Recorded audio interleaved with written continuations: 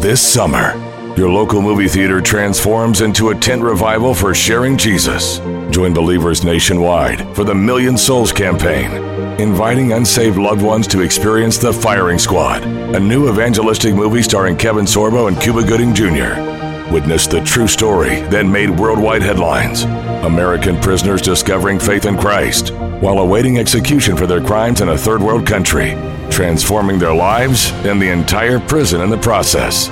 After the movie and before the credits roll, Kevin Sorbo will come on the screen to lead the entire theater in a prayer to commit one's life to Jesus Christ. Visit FiringSquadFilm.com and learn how to get free tickets and more for your unsaved loved ones and become part of this unique event. Bring friends, family, and your faith. Learn more at FiringSquadFilm.com. That's FiringSquadFilm.com. Okay, Stu. Stu, are you listening? No. Nothing ever changes. Of course he's... You want to talk about maybe the podcast today? My gosh, I have to do everything. Sure, my name's on the show. Sure, I make all the big cash. Sure. Yeah, all that. But let me do your job for you here and tell you about the podcast today. Yes. So today was an interesting podcast. To give you a little behind the scenes part of this.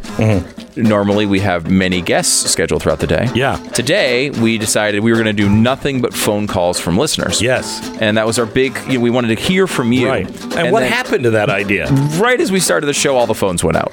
So we literally couldn't take a call. Did you notice the guy? Seriously, did you notice the truck out front, off to the side of the building, that was a fiber optic truck, CIA, and they had the manhole open? Uh-oh. Somebody was down there where I know the phone trunk is. CIA. So did you see that truck? I didn't see it. No, I didn't really? notice it. Yeah. Oh my gosh. If it wasn't there when you came in, it was definitely the CIA, because I got here like at 5:30, and that truck was there. Who does work in the middle of the night, Stu? CIA. There you go. So the CIA ruined the show, but it was actually a good show anyway, mainly because we got to yell about Beto O'Rourke and his idiocy. Yeah. Quite a bit. Feel passionately about that.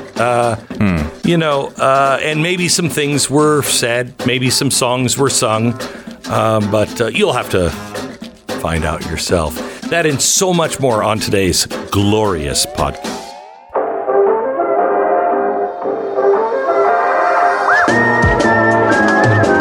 You're listening to the best of the Glenn Beck program. Oh my gosh. Do we have the audio of the political stunt that Beto O'Rourke did as where he danced on the dead bodies of children? Listen. Excuse me. Excuse me. Excuse me.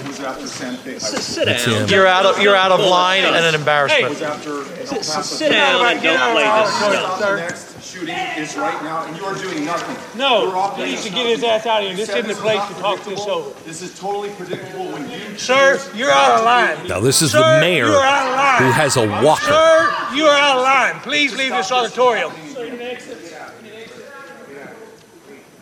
I can't believe you're a sick son of a would come to a deal like this to make a political issue. I love that guy. I freaking love him. I love the fact that he had a walker. Yeah. And he comes up and he's like, get out of here, you sick son of a... I think...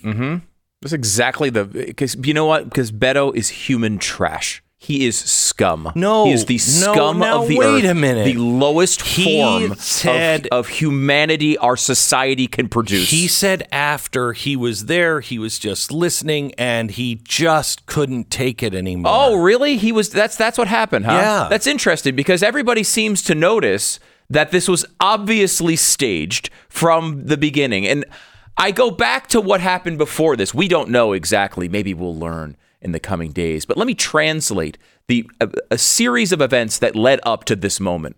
Beto O'Rourke was there in listening to the whole thing. No, he was not. Let's go back before that. Let's go back to the meeting that Beto O'Rourke had with his staff. And at some point, and I'll translate it because I don't have the exact language, but I'll tell you exactly what was said in the meeting. It was Beto O'Rourke saying, hey, how exactly can we take advantage of all of these dead children and turn it around so it's good for us? How do we raise money off the bodies of these dead children tomorrow? Hold on just a second. You don't have a transcript. You don't know that Beto O'Rourke said that. And I have to tell you, Stu, I don't think he's smart enough to come up. That had to be someone else in the room. And he went, yeah. Maybe you're right. But I don't know who said it. All I know is that this was obviously planned, clearly planned. And we can go through. CBS knows. Yeah, even CBS News pointed it out. Blatantly a staged event. And this guy, because he wants more power and more money, decided that this event was about him. He wanted to make the death of 19 children and 2 teachers about Beto O'Rourke because he is human scum. He is the worst form of life imaginable on this earth. These things might work in New York or Delaware or Washington, D.C. It's not going to work here. You know, the only one that had the other opinion of, hey, maybe gun control is Matthew McConaughey. And he seemed like a decent, I disagree with him, but he was a decent human being about it. I mean, he obviously doesn't know all that much about the details of these issues, but like I think comes from a good place. Here's a guy, Matthew McConaughey's statement. You know, it was like, hey, like, gosh, how can we stop this? We need to do something. All right, like that's not an educated viewpoint on this, okay? Everybody posted on social media. If you know anything about these topics, the argument of, well, why don't we do something is just vapid, right? It's just a giant, shallow, empty vessel of a view. It's a stand-in for intellect. But Beto O'Rourke is a totally different issue. He is the worst. All he did was try to get attention. And you know what? His next job, which, by the way, will not be governor of the state of Texas, his next job at MSNBC or whatever, this crap will help him. And that's all this is about for him. He is pathetic. Again, MSNBC, I mean, he's going to be behind a microphone, but I think it's going to be, hi, welcome to calls. Can I take your order, please? I mean, if he's lucky. Yeah. And hey, I'm Beto O'Rourke. A, would you like fries with that? And second, you know, I could have been governor or president. Well, and the thing here, too, is, look, this is a very desperate man in a very desperate position doing very desperate things.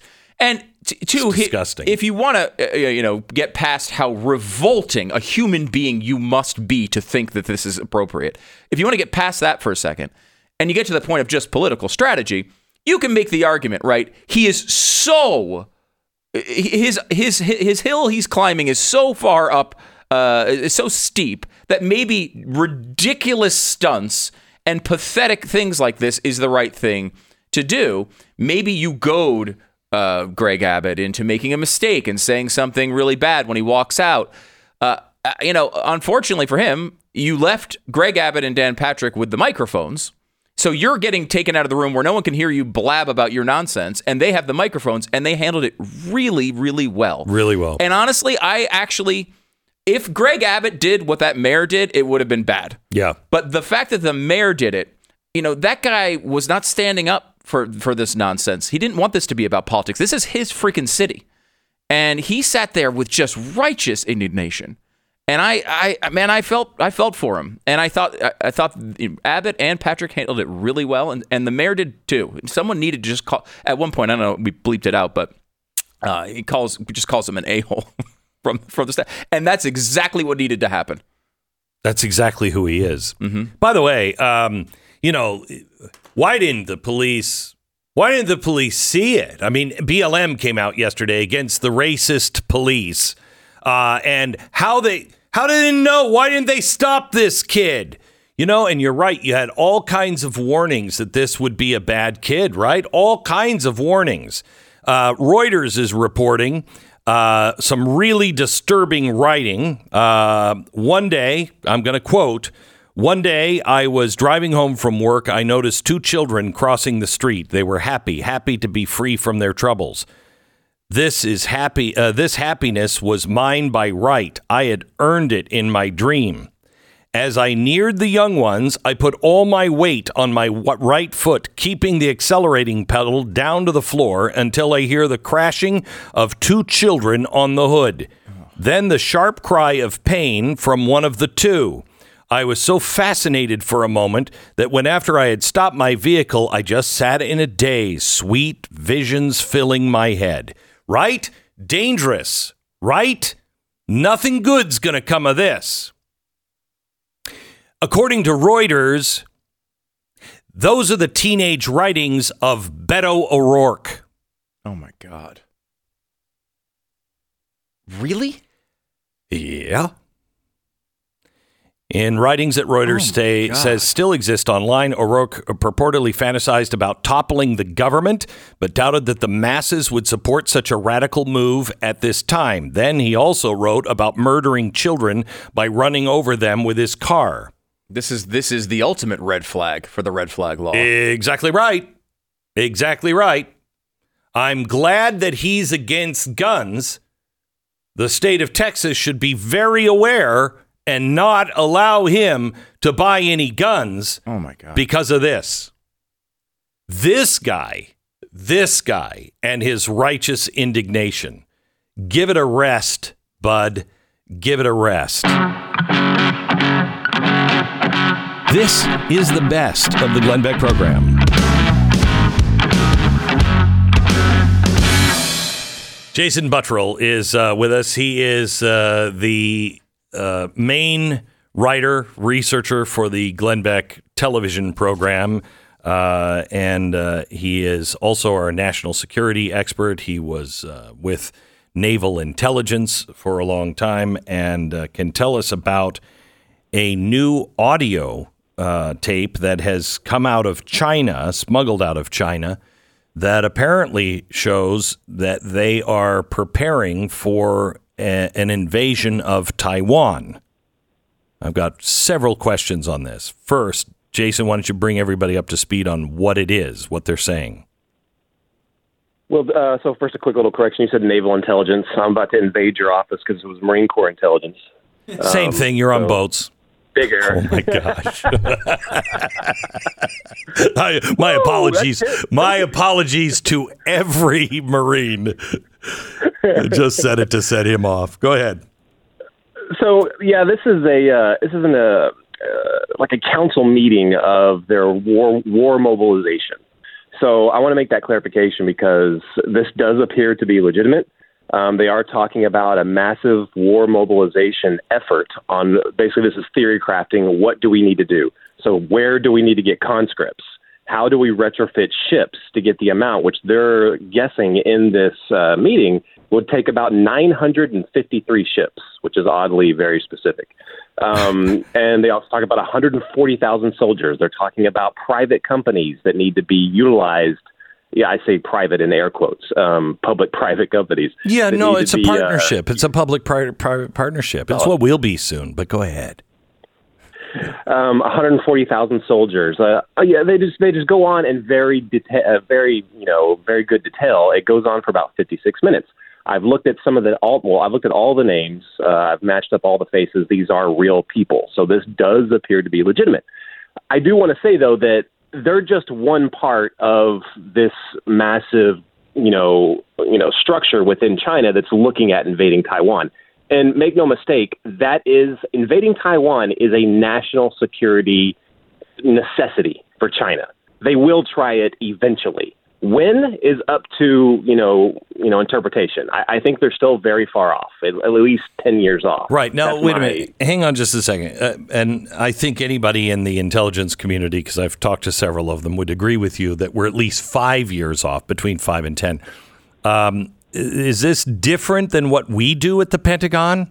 We should have a plan on, invading Canada in case they went crazy. That's what they should do, is have a plan for anything. Is that what this is? Yes, I think that's what this is, but it has a little bit more teeth because, so when I was in the intelligence community, we did a lot of wargaming, for multiple different countries. So we had the plan in place if it would, we need it. I think the difference here is that this is their national. So if there's something, let's say that it was our national security imperative that we invade Cuba, and and everyone knew we were going to do it at some point. Well, then this would be a lot more, I guess, worrisome if there was something that leaked that showed that we were this far ahead in the planning. Okay. So that's a difference here. Like, they will do this soon. Well, they will do this in the future. Yeah. So soon for the Chinese, which could be right. 500 years away. Let me ask you the next obvious question. In a state that has total surveillance, and records of everybody's cell phone, what it's doing, where it's been, who smuggled this out? How did it get out? And is it intentionally let out? Yeah. So I was kind of getting to this a little bit earlier, but there's multiple different factions that are looking at this. There's the war mobilization faction like this. They're all their job is to make sure that if we do this, we're prepared to do it. Now, there's the other factions within the Communist Party that are like, are you looking at the geopolitical perspective right now? Are you looking what's happening at Russia right now in Ukraine? We do not want to, we're trying to get our economy going the way it's been going for the past 10, 15, 20 years. That's not going to happen. That's a full stop. Everything they want to get done with Belt and Road. Can you imagine what happens to Belt and Road if what happens to Russia happens to them? It completely goes away. So there's those factions within the CCP that are like, wait a minute, let's take a step back. Yes, we agree we have to do this in the future, but this is not something that we can be thinking about in the near term. Do you really think it goes? Do you really think that all goes away if they take Taiwan and somebody doesn't blow up the high tech plants? They control like 99% of every chip, and most importantly, the hardest chips to make. That's all in Taiwan. You really think that, countries fold all the time because they need something? Yeah, and the issue with Taiwan, looking at the economic perspective, is it's almost mutually assured destruction. If you go after Taiwan, you're also, critically damaging the Chinese economy because they do a massive amount of business with Taiwan. It's almost like an Achilles heel that kind of shoves this invasion way down the line because China's just not ready for it right now. They don't have a purely, domestic economy. It's purely based off of exports to the United States and massive amounts from Taiwan. So they're just not ready. I do believe the United States. I don't think that they can take Taiwan, and not as long as the United States Navy is what it is in the Pacific. I do not believe they can do it. And look at these numbers that they're talking about: 140,000 soldiers, over 20 airfields and docks, 953 ships. That is look at the mobilization that happened in Russia and Ukraine. Yeah. We were able to see that, months ahead of schedule. Right. This amount of mobilization, they're going to start 6 months later. They'll be ready. So what's going to happen once this starts going down? The United States Navy is going to push massive amounts of hardware, multiple fleets into that area. If we have the fuel. Everything off. If we have the fuel. Yeah. Yeah, that's right. So did you read my Davos WEF executive summary today that I got? Yes. Okay. Can we go through this a bit? Because Al Gore spoke at the Davos meeting yesterday. He was part of a panel turning up the heat on greenwashing. And during the panel, Al Gore and other panelists lamented the fact that far too many companies pledge to lower their carbon emissions, but only a small percentage actually follow through with their commitment. That's what they call greenwashing. So his solution to dealing with the inaccurate reporting of CO2 emissions: a network of satellites that can track CO2 emissions down to an incredibly detailed level.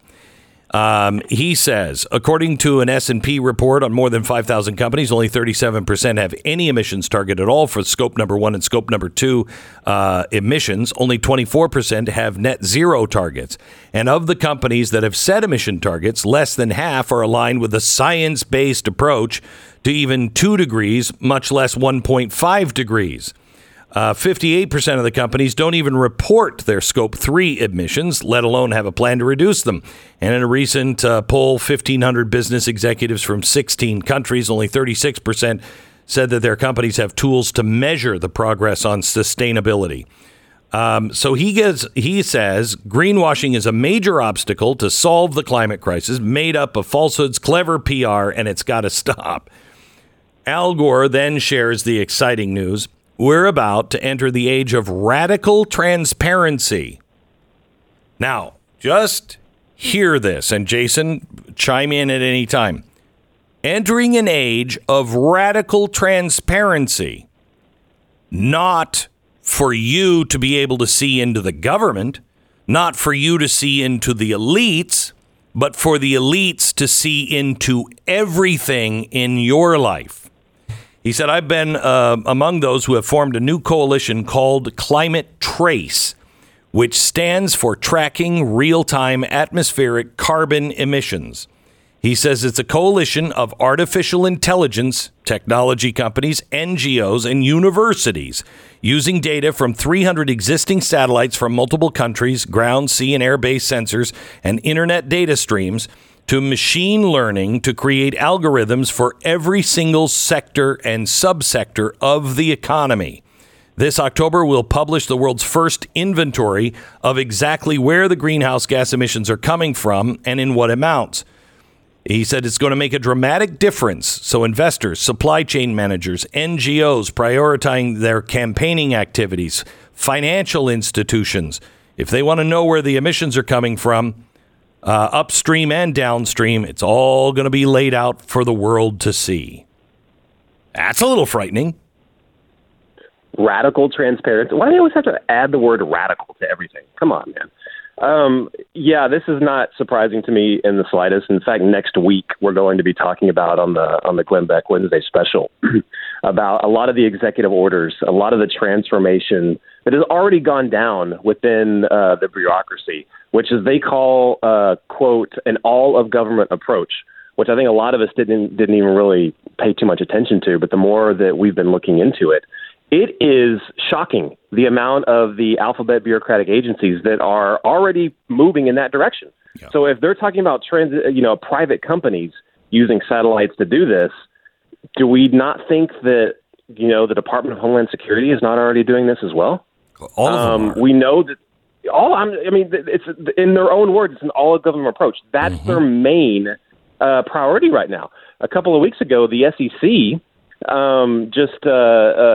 issued out sweeping new proposals on mandating public companies to disclose their climate footprint and their carbon emissions. And it's hilarious that they even have to mandate it because there's groups, and we have a letter directly from one of the biggest banks in the country that says that they're already doing this. They're like, oh, yeah, we applaud you now making it, official. We've all been doing this now for several years. So they're already doing it. A lot of these companies are already, they don't even have to, greenwashing, whatever. A lot of these companies are already on board. Did you see the second half of those notes, Glenn, the one about the First Movers Coalition? Yeah, let me take a break and come back on this. This is something that John Kerry talked about. The First Movers Coalition, that is the public-private partnership that the White House announced a few months ago. It's very successful. If you mean success is getting all of the main companies in the world to go along with it and put together a little cabal where they get their way. It's highly successful. I'll give you the details in a second. You're listening to the best of the Glenn Beck program.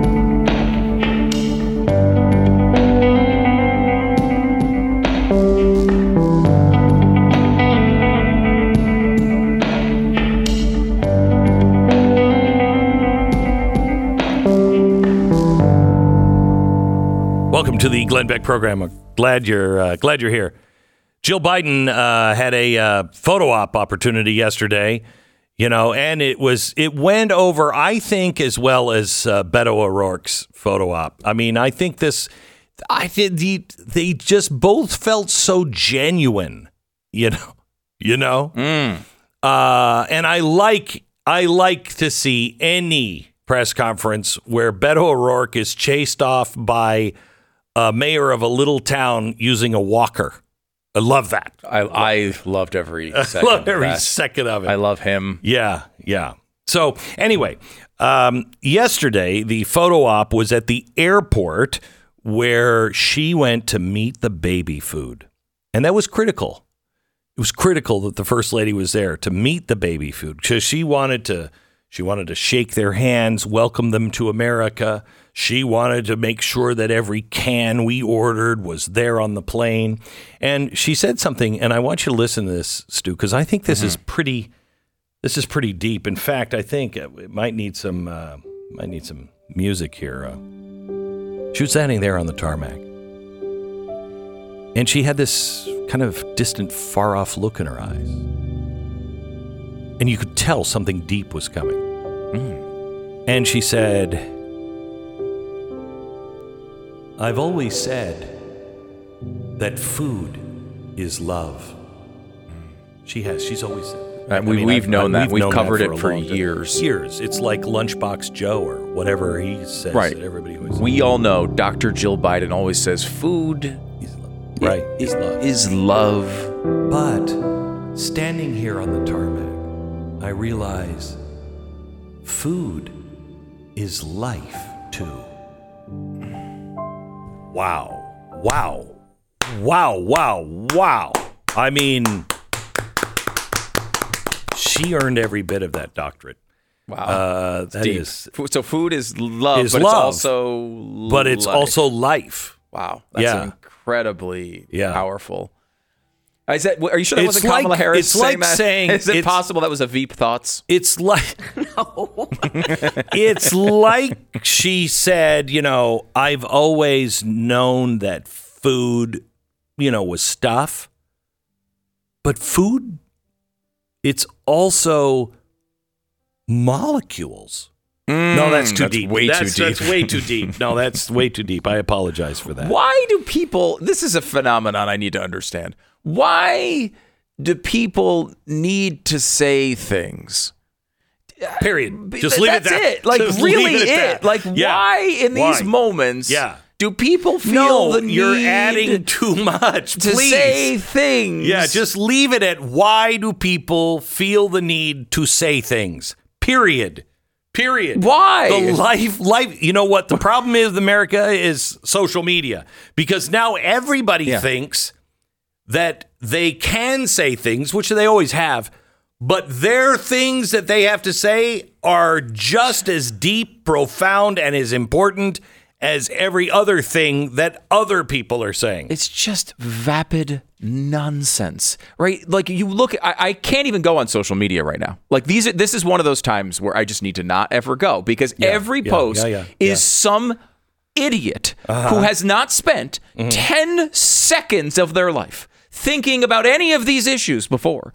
And they feel, I don't normally talk about politics, but we must do something. Something must be done. Are we going to accept this again? When will this happen again? Yeah, you know what? You're going to have to accept the evil of the human condition, because it's existed since like Cain and Abel. So you're going to have to go back and really do... No, Cain and Abel at least had some God in their life. You know what I mean? One went bad because he kind of pissed off God and he didn't like God. The other one kind of had some religion in his life, and so it's not, you can't compare. Because it really is just nonsense. And like, I think in my most understanding times, Glenn, I have them occasionally. I was on vacation last week.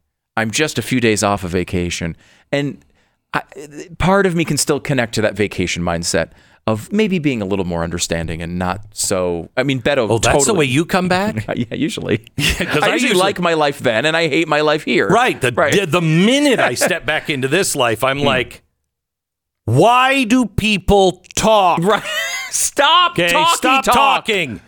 My life was fine when I didn't hear anybody else talking. Yes. Stop talking.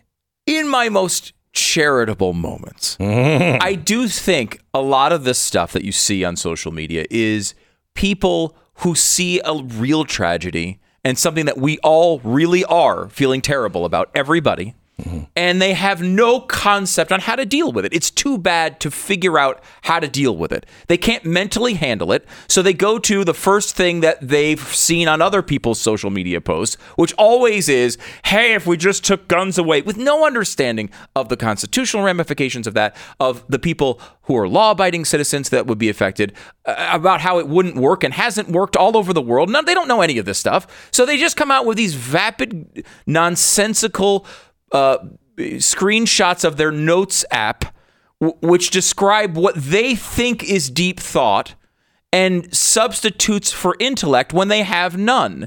And, it's an emotional way of dealing with tragedy, and sometimes grieving has weird results. And in my most charitable moments, that's how I can understand it. But it's so frustrating when these people are trying to affect actual policy. I took nothing you said seriously. The whole rant, I just stopped listening after you said, I still have charitable moments. Like, I can't relate to you, dude. Few and far between. So let me give you two people that responded yesterday and tell me if you think they fit into the same boat. Yesterday, Don McLean, the guy who did Bye Bye Miss American Pie, he was going to perform at the NRA. Okay. There's no way you're getting somebody to perform at the NRA that's not a gun supporter. You know what I mean? Right, of course. It's not like, hey, I wonder if Don Henley would play. No amount of cash. No, he's not playing. And we know there are like 4 artists you can book for the NRA convention. There's 4 of them. 4. Apparently, Don McLean is one of them. Okay, so he came out yesterday and he said, in light of recent events in Texas, I've decided it would be disrespectful and hurtful for me to perform for the NRA at their convention in Houston this week. We're all shocked, and I'm sure all the people who are planning to attend are shocked and sickened by these events as well. After all, we're all Americans. I share the sorrow for this terrible, cruel loss with the rest of the nation. Do you have a problem with that? Because I don't. No, I don't have a problem with it. I mean, I think it sort of indicates that the NRA had something to do with this, and they don't. You could take it that way. You can take it that way. And I think he's just like, I just don't want to be plastered everywhere this week, because I was going to get plastered everywhere anyway for the being at the NRA, but it's going to be used against, and I don't want to be part of that. Not that the NRA is causing it or he is causing it, but it's going to be used to divide. Yeah, I can especially a person who's an artist. And it's in Texas. It's in Texas. Yeah. Right? Again, that does not mean that they should cancel their convention, which some people are requesting. But I mean, I can see if you don't live and die on the Second Amendment, you might want to bail from that performance. So the next one, this celebrity said, this convention at the George R. Brown Convention Center in Houston, talking about the NRA convention, is coming this weekend. People should show up and protest at this conference. Now, that's a brilliant idea, right? And then they say, come armed. Okay, so people should show up and protest at this conference. That's like saying to all humans, people should breathe. People should eat. It's not a new idea to the left to protest the NRA conference. Right. Okay? Yeah, not exactly an innovative idea. No, it's not even an idea at this point. It's a way of life for these people. Okay. Show up and protest this conference. And it's happening this weekend. Come armed. Now, let's just think about that one. A, go for it. You're right. If your life is in danger, you should not only come armed, you have the right in Texas to shoot the person who is having a problem. But that's not what you're saying. Because the people who are coming to protest, if they really are against so many guns on the street, they wouldn't have any guns. And they certainly wouldn't want to carry in Texas because that's something that the Republicans are for and the NRA is for. You can open carry in Texas. I think people should open carry myself, but you can open carry. So I have no problem with come armed, but who are you talking to? By the way, this was Bette Midler. God. Who is she talking to?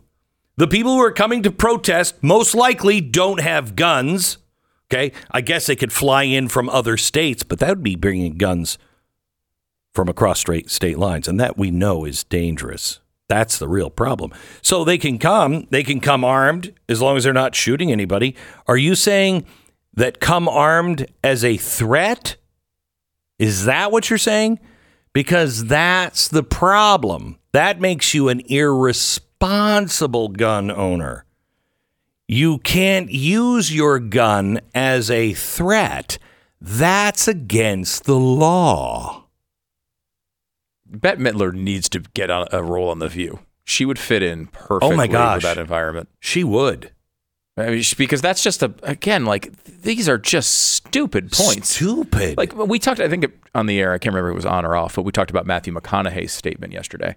And he made a statement. And McConaughey, I don't know much about his politics. He seems to be like a center left guy, but not AOC. I don't know exactly. But I think he could cruise over there quickly. He doesn't possibly, yeah. Okay. But he seems like a well-meaning guy. Yeah, I agree with that. I think he seems to have a good heart and seems to care about the state of Texas. He's a guy I would interview on the air and most likely disagree and push back, but I think we would both be agreeable. Yeah, it would probably be a good interview. Yeah. But his statement yesterday was just that sort of lengthy, multi-paragraph collection of zilch. It's just nothing. It's just a giant empty shell. And, it's we can stop this. We don't have to accept this. What do you mean we can stop this? You have an 18-year-old, right? In this particular case, you have a person who has no history of legal problems. And everyone could say they had all these red flags, but no mental health history that anyone, at least nothing official.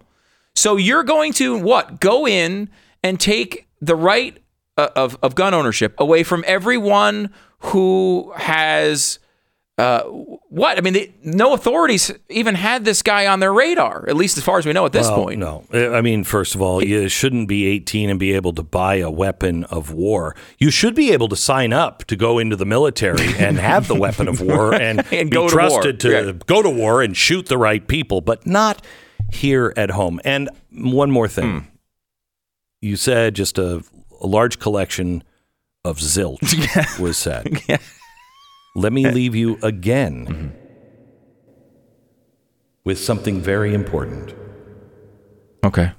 I've always said that food is love. But food is life, too. Wow. That makes me weep when I think of that.